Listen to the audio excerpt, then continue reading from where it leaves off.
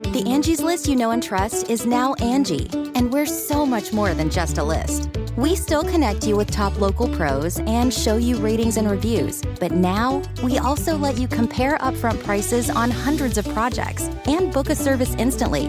We can even handle the rest of your project from start to finish. So remember, Angie's List is now Angie, and we're here to get your job done right. Get started at Angie.com. That's ANGI, or download the app today. Hey, Strict Scrutiny listeners, it's Jamie. This week, we're bringing you another podcast crossover bonus episode. A few weeks ago, I was asked to join John Roberti and Christina Ma at Our Curious Amalgam, a fantastic podcast about topics in antitrust, competition, consumer protection, data protection, and privacy law. We had a wide-ranging discussion about antitrust and the Supreme Court.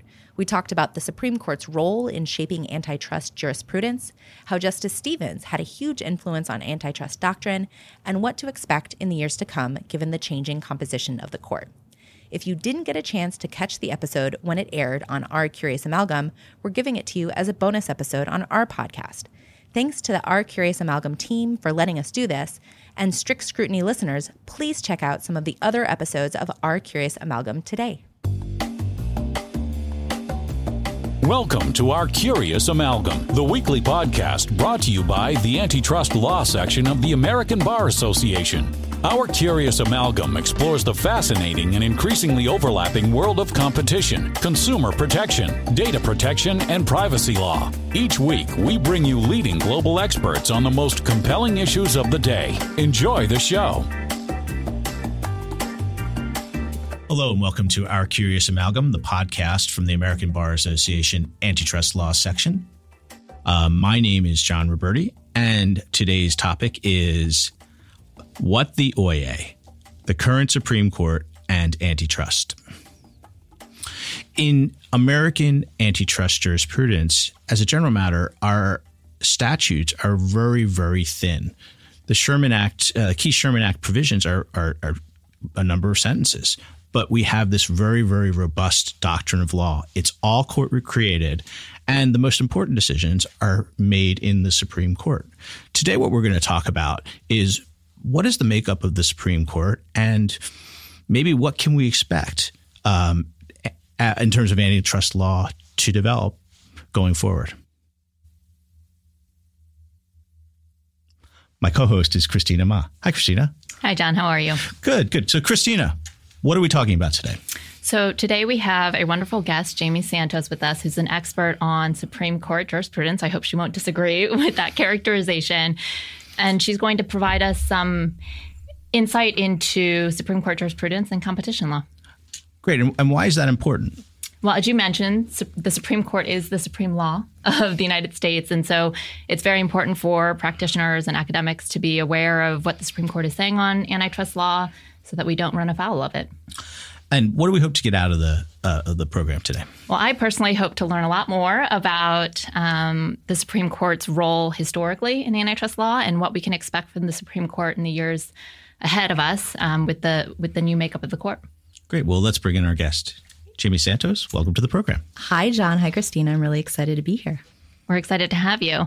So, Jamie, thank you for joining us today. You're a partner at Goodwin and host of your very own podcast called Strict Scrutiny. That's right. It's a podcast about the Supreme Court and the culture that surrounds it. And I co-host it along with three other wonderful, brilliant women, Melissa Murray, Kate Shaw, and Leah Lippman. Oh, very exciting. And how would our listenership access your podcast? So you can go to your favorite podcast app. I use Overcast, and then just download or subscribe to Strict Scrutiny. Very cool. Very cool. Well, we're excited again to have you. And I'm, as a practitioner in the day-to-day, we don't talk about the Supreme Court and antitrust law unless it's, up in front of the docket. So tell me a little bit about the Supreme Court's historic role in shaping antitrust jurisprudence. So the Supreme Court in many areas of law, and antitrust is no different, decides some of the big picture issues. So the main governing legal standards that then the lower courts apply to the facts or that they flesh out a little more. So the Supreme Court has dealt with these big picture issues like how to plead an antitrust conspiracy. That was the canonical Bell Atlantic versus Twombly case. How to define the relevant market, which is a really critical aspect of any antitrust case. Mm-hmm. And we'll talk about one today from last term that dealt with that issue. And then the kind of general frameworks for how to look at restraints. And I think John mentioned earlier, unlike a lot of other areas of law, like ERISA or patent law, the Sherman Act is pretty sparse. And so there's a lot of everything is pretty much judge-made. So the entire concepts of the rule of reason and per se restraints, those are all really judicially created. And those are the kinds of big picture things that the Supreme Court decides on. Okay. And I don't want to put you on the spot here, but can you explain a little bit about what the per se standard is and the rule of reason and how, that standard has evolved, over the past couple of decades? Yeah. So the per se standard sets forth, kind of absolute things you're never allowed to do no matter what. Most of the antitrust cases fit within the rule of reason. So you look at, you're kind of balancing the pro-competitive and anti-competitive effects of a particular course of conduct. And so when I was actually preparing for this podcast, I whipped out my old antitrust outline from law school. And what struck me was the shift from a lot of type of conduct being per se and a slow movement towards things being more viewed under the rule of reason. What was the driver for that in the Supreme Court? So I think a big driver was when Justice Stevens joined the bench in the 70s. So Justice Stevens, he died in the summer of 2019, but he came to the court from an antitrust background. He was an antitrust lawyer, an antitrust scholar, did antitrust work in government, and he was really interested in this area of law and really fleshed out the rule of reason and gave it some teeth. So I think that before he joined the bench, there in many cases, as soon as the rule of reason applied, it was kind of an automatic win for the defendant. And he started fleshing out that doctrine more and really taking a harder look at the explanations that defendants were providing for why they were doing what they were doing, which I suspect maybe made it a little more palatable to be in rule of reason land rather than in a per se land. And is that pretty common for the interests of a particular justice or a couple of the justices to drive the docket? I think so. And I think also it is sometimes common for that to be a reason why they were appointed to the bench. So you see Justice Kavanaugh has a really keen interest in administrative law and kind of curbing the power of the administrative state. And I think that's a big reason why he was appointed. And so I don't know that that's the case for Justice Stevens, but certainly the areas people are interested in, they can have a big impact on that area. And in part because to grant, for the Supreme Court to vote to grant a cert petition, to take up a case, you only need 4 votes, not 5. And so having another person on the bench interested in that area might increase the chances that the court even hears those cases. Right. It can make a big difference in those cert petitions. So that's sort of a great transition to understanding the current composition of the Supreme Court and what we might expect from them in future cases. What struck me as I was reviewing some of the old Supreme Court case law is that there does seem to be a liberal conservative divide amongst the justices, even on something as seemingly innocuous as antitrust law. Can you explain that a little and how that might play into the current makeup? Yeah, you're exactly right. You don't think of antitrust as being a big political hot button issue. It's not like abortion cases or Second Amendment cases. But we do see a shift or a big divide in the justices. So kind of generally, the more conservative leaning justices tend to vote in favor of making it more difficult to sue large corporations over antitrust issues. And the more liberal leaning justices have more of a kind of pro-consumer, more strong protection of antitrust law tendencies. And I think the shift you're talking about is remarkable, both in the number of conservative versus liberal justices has changed, and also the conservativeness of each justice has kind of shifted to the right in the past 20 years. So I do think it'll be interesting to see how that impacts antitrust law. And now that Justice Stevens is no longer on the bench, are there any justices today that have an interest in antitrust law or experience with antitrust law? Actually, so Justice Gorsuch, who joined the court in 2017, has more antitrust background than any justice since Justice Stevens. So Justice Gorsuch spent about 10 years in private practice doing a lot of antitrust work at Kellogg Huber here in D.C.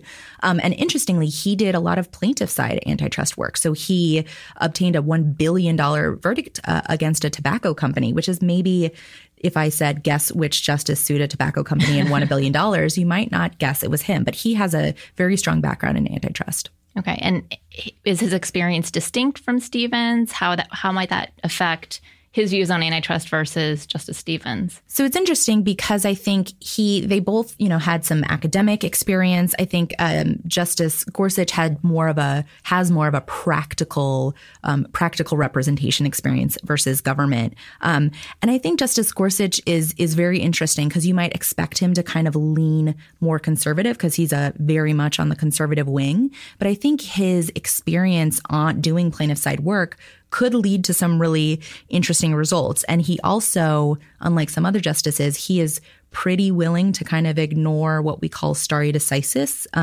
That's the principle that when a Supreme Court decides an issue, you don't lightly overturn it. So with his kind of maybe slightly more libertarian streak in antitrust cases and his willingness to kind of branch out anew, we could see some interesting decisions from him. Okay. Well, we will look forward for that. So I want to shift a little to discussing some recent Supreme Court cases in antitrust. And there's not really been much, maybe attributable to the fact that Stevens is no longer on the bench. But there are three that have come down the pipeline in the last decade or so. There's FTC v. Activist, which was a decision in 2013, Ohio v. American Express, which came out in 2018, and then Apple v. Pepper, which came out in the 2019 term. I want to talk just briefly about those. So let's starting out with the FTC v. Activist case. Tell me a little bit about what that case was about. So that case is about kind of the intersection between patent law and antitrust law. And it implicates what some people call reverse settlements, or some people more pejoratively refer to them as pay to delay litigation. So basically, I have to give you a little patent background for this to make sense. What is that? Okay. So basically, the way these involve pharmaceutical companies, these cases do. So you have a brand name drug manufacturer on the market with a product. Product's doing really well, making lots of money. You'll then have a generic drug company which wants to go on the market, but the brand name company has some patents, so it has a right to exclude competition. So what a generic company can do is it can file for FDA approval, and it can indicate during that process that this brand name company has a patent or a number of patents, and I think they're invalid. From there, the brand name company can sue the generic drug company, and before FDA approves the drug or before launch, they can hash out whether the patents are still good or whether the patents were ever good and whether they're infringed. So then you don't have to wait until after you're on the market and have these massive lawsuits with huge damages. So sometimes that happens and you go through litigation and it reaches a resolution after trial. Other times there's a settlement. But these settlements look a little bit different from settlements usually. So what we'll see is the brand name drug company paying a sum of money to the generic company, which means the plaintiff is paying the defendant to settle.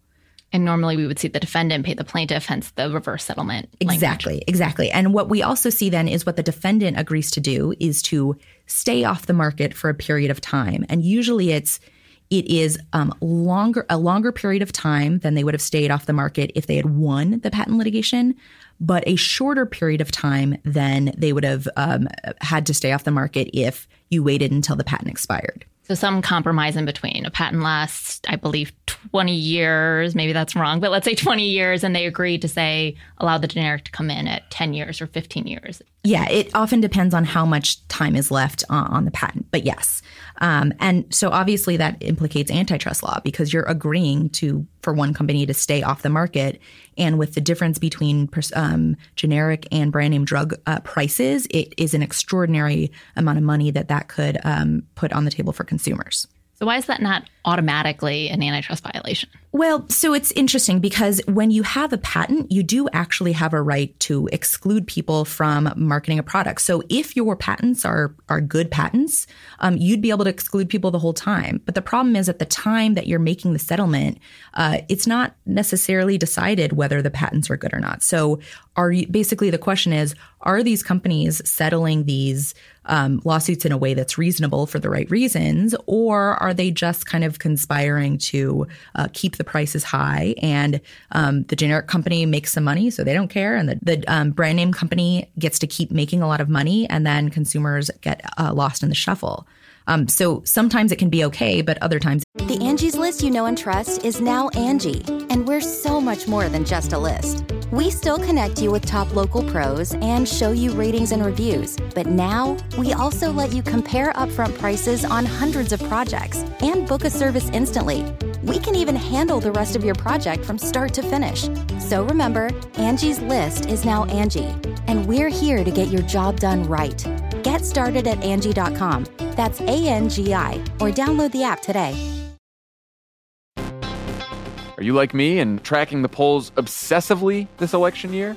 Well, Dan Pfeiffer's right there with you, and he's taking them seriously, but not literally. Take an average of the polls. Don't forget about any one poll. And the thing that we try to tell everyone in every episode of this podcast is a poll that has Biden up to and a poll that has Biden down to, they all tell you the exact same thing, which is this is a very, very close race. The goal of this podcast is to help people understand polling and freak out about it just a little bit less. Explore the latest polls, what they actually mean, and whether or not it's time to hit the panic button. Tune into Polar Coaster with Dan Pfeiffer, Crooked's latest subscriber-exclusive show. To get access, subscribe to our Friends of the Pod community only at crooked.com/friends. Can't. And what did the Supreme Court hold in FTC v. activists regarding these settlements? So before it reached the court, there were a number of courts that had said that there is basically immunity. If you've got a patent, you're immune from antitrust litigation or from antitrust lawsuits. And the court said, no, there's no automatic immunity. We're going to look at this under the rule of reason, and you're going to have to explain why you did what you did, and it has to have basically a good reason. And what has the follow-on litigation look like if you're familiar with jurisprudence? There is a ton of follow-on litigation, and it implicates all kinds of interesting issues. So anytime, almost any time there is one of these settlements, there will be multiple lawsuits in many instances from direct purchasers who might be pharmacies and from indirect purchasers who would be consumers. And there could be all kinds of tangled issues like in these lawsuits, who gets to, what evidence are you able to bring forward? And how does that implicate things like the attorney-client privilege? Because you probably are going to want to say, look, I settled for a good reason. There was a good chance I was going to lose. To say that, you might have to describe some of the legal advice you got. And does that waive privilege totally? So there's a lot of funky and interesting issues that are really percolating that may reach the court someday, but are not quite ready yet. You can start your day off right when you find a professional on Angie to get your plumbing right first. Connect with skilled professionals to get all your home projects done well. Visit Angie.com. You can do this when you Angie that. Are you like me and tracking the polls obsessively this election year? Well, Dan Pfeiffer's right there with you, and he's taking them seriously, but not literally. Take an average of the polls. Don't forget about any one poll. And the thing that we try to tell everyone in every episode of this podcast is a poll that has Biden up to and a poll that has Biden down to, they all tell you the exact same thing, which is this is a very, very close race. The goal of this podcast is to help people understand polling and freak out about it just a little bit less. Explore the latest polls, what they actually mean, and whether or not it's time to hit the panic button. Tune into Polar Coaster with Dan Pfeiffer, Crooked's latest subscriber-exclusive show. To get access, subscribe to our Friends of the Pod community only at crooked.com/friends. Thank you. So Ohio v. American Express in 2018 addressed ever-changing commercial environment in which we live regarding credit cards, American Express, which we're all very familiar with. Tell me a little bit about what that case was about. So American Express is one of the big credit card companies, and what they have this kind of business model where they require their merchants. So their merchants are their customers, but also consumers are their customers. So they require merchants to sign what's called an anti-steering provision in their agreements, and basically it prohibits these merchants from trying to steer their customers toward using credit cards that might be cheaper. So American Express has pretty high fees that they take a bigger cut of transactions than other companies. So if you go to Walgreens and you try to pull out your Amex card and Walgreens says, if you use your Visa, I'll give you 10% off, that would violate Amex's anti-steering provision. And so the United States and several other states sued Amex, basically saying that this allowed the company to keep prices higher than they would otherwise be for merchants. And so the issue in this case, the main issue is about how to define the market. Are you defining the market just based on looking at the impact of Amex's conduct on merchants? Or do you need to look at two different markets because credit card companies have to appease both merchants and also ultimate consumers, or else, and if they make either side unhappy, then the company will fail. So the allegation was that Amex's anti-steering provision effectively raised the cost of fees to merchants. Was the allegation also that it raised cost to consumers or just to merchants? So it really focused on merchants, and that was part of what ends up being the problem is that the plaintiff's theory really only focused on merchants and said, if Amex didn't have this provision, then merchants would be able to then the free market would basically force Amex to keep its prices cheaper because consumers would use their Visas or their MasterCards or their Discovers, and then Amex would have to lower their prices so that merchants would stop guiding people toward other cards, not cars. And so the plaintiff's theory really focused only on merchants. But what the court said was, no, you can't focus only on merchants. You have to focus on both merchants and consumers. And the plaintiffs didn't really provide any evidence on how this would have affected the market as a whole. So you never really got past the market definition phase of litigation in this case.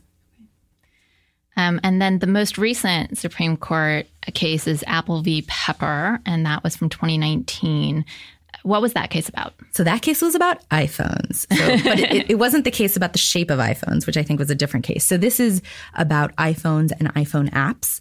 And the question was about whether iPhone owners who purchase apps for their iPhones through the App Store have standing, and what that means is that they're allowed to sue basically under the antitrust statute. So do iPhone owners have the right to sue Apple for basically using its monopoly power to force iPhone owners to buy apps only through the App Store, which keeps prices high? And let me explain why that's the case. So Apple, through their contracts with app developers, they have a 30% commission that they charge. And they require that to happen. And app developers generally pass on those prices to consumers. And if you didn't have to buy your apps through the app stores, you could buy them through the Apple App Store. You could buy them elsewhere. The kind of other markets may not charge that 30% fee, which means that consumers would probably not have to pay an inflated amount, and prices would be cheaper for everyone.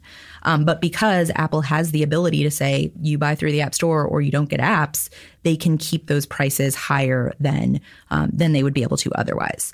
But the thing that was weird about this case is, so these consumers purchase apps from Apple, but what Apple was doing is Apple wasn't necessarily charging consumers more. They were charging developers more. And then developers were charging consumers more. So there was this kind of intermediary.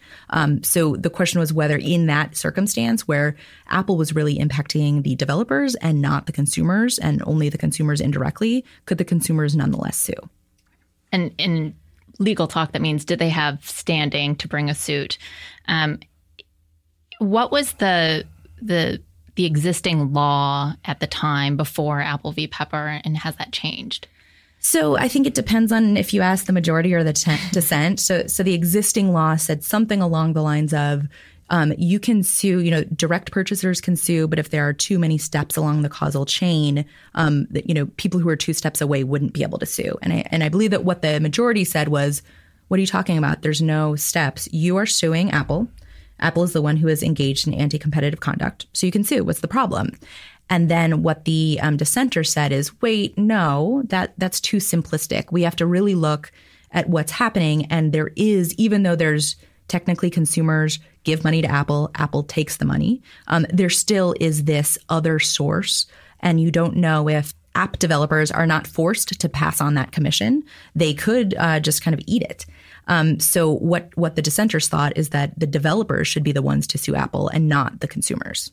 Okay. And that case, I have it written down, Kavanaugh, Ginsburg, Breyer, Sotomayor, and Kagan were on the majority. Isn't that interesting? Because you don't see a lot of those lineups. And especially when Justice Kavanaugh was going through the confirmation process, there was a kind of big movement against him from some of the more pro-antitrust enforcement bar. They said basically if he's on the court, he's going to be in the pocket of big business.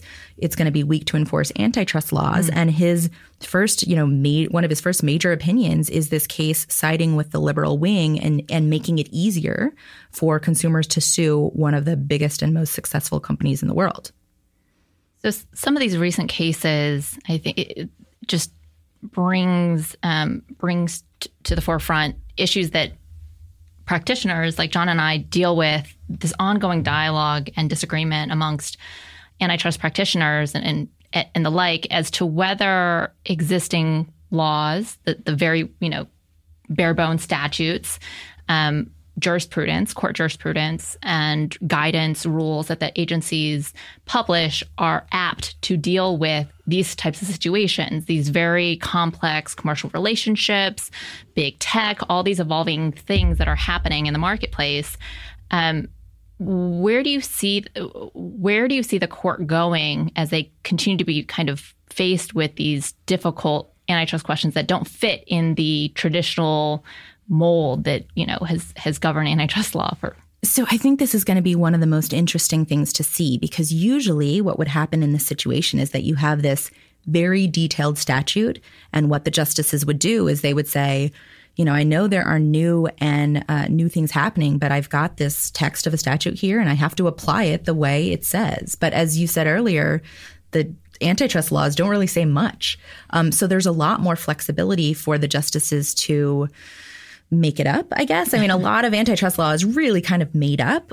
So I think we'll have to look at the different approaches that the justices take. I think Justice Gorsuch shows a big willingness to kind of use, chart a different path and use whatever types of tools he thinks are interesting, or use kind of pragmatic consequences to kind of shape the law. I think Justice Kavanaugh is much more likely to look at existing doctrine and try to fit the new circumstances into existing doctrine rather than kind of throw it all out the window.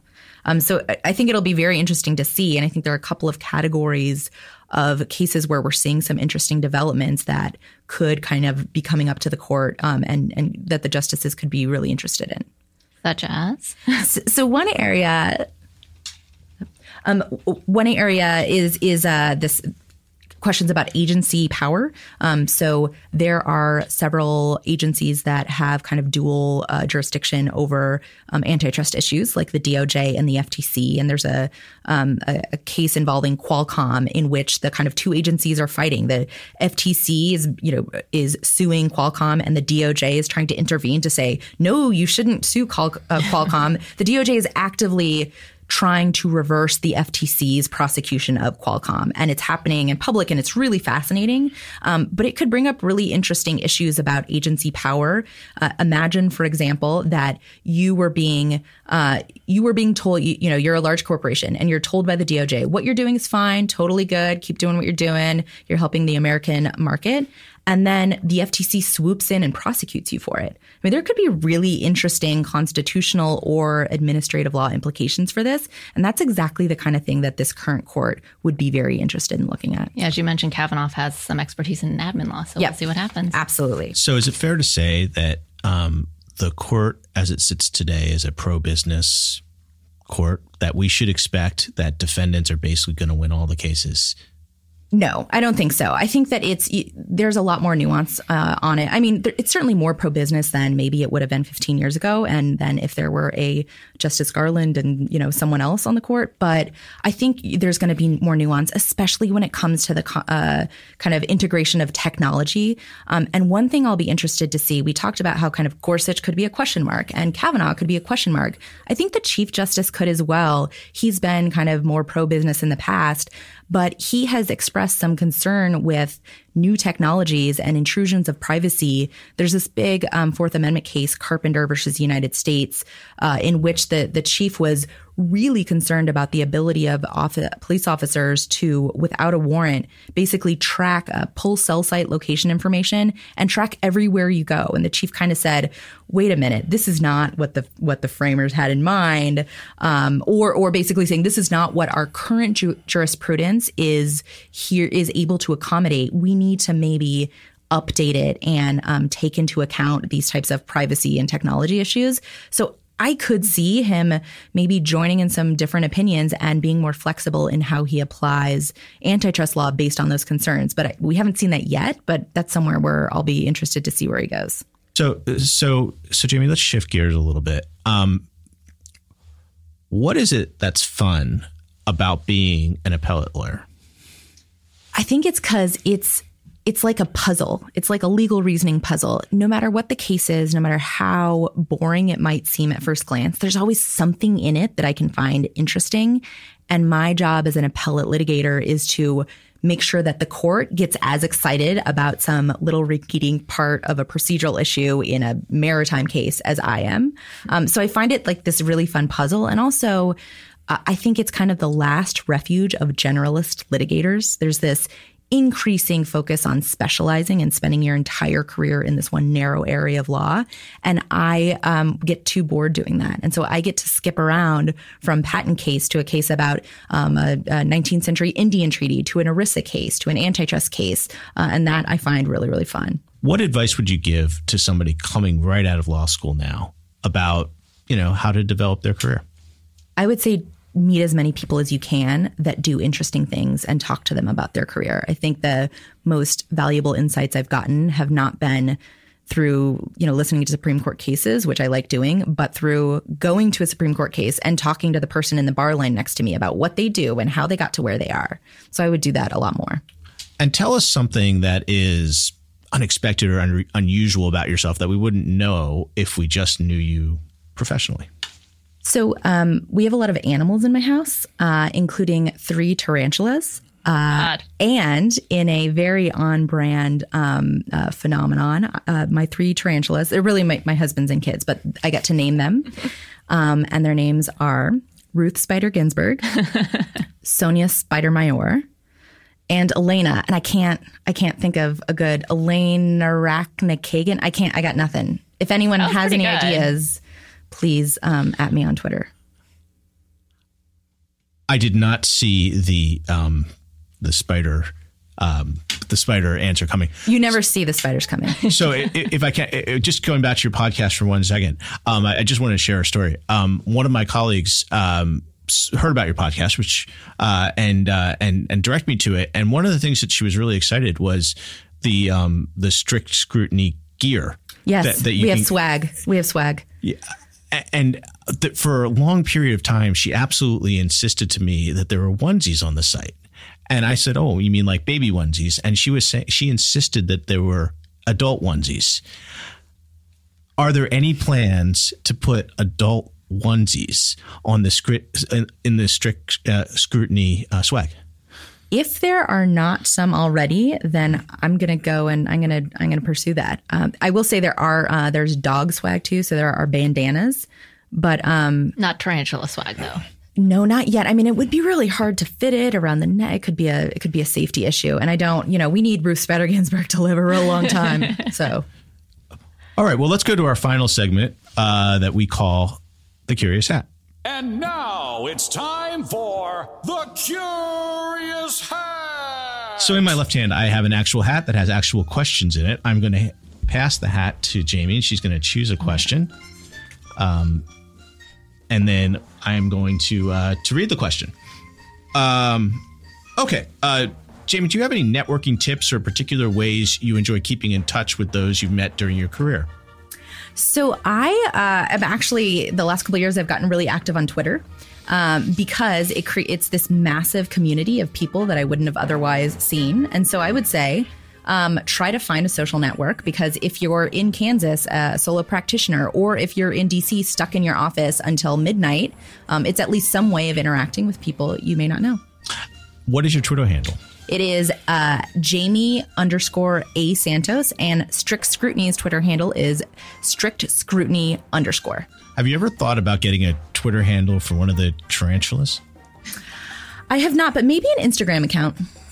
All right. And with that, we will end our program. Thank you again, and we will see you next time on Our Curious Amalgam. Thank you for listening to this week's episode of Our Curious Amalgam, a competition, consumer protection, data protection, and privacy law podcast. It is produced and shared around the globe by ABA's Antitrust Law Section. The opinions expressed by the participants in this podcast are their own and do not necessarily represent their employer or other organizations. If you like what you heard or would like to become a member of the American Bar Association, please check out what the Antitrust Section has to offer at ambar.org/antitrust. You can learn more about our podcast at ourcuriousamalgam.org. If you have comments, suggestions, or podcast ideas, please reach out to us at podcast@ourcuriousamalgam.com.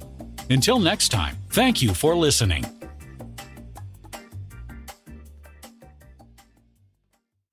You can start your day off right when you find a professional on Angie to get your plumbing right first.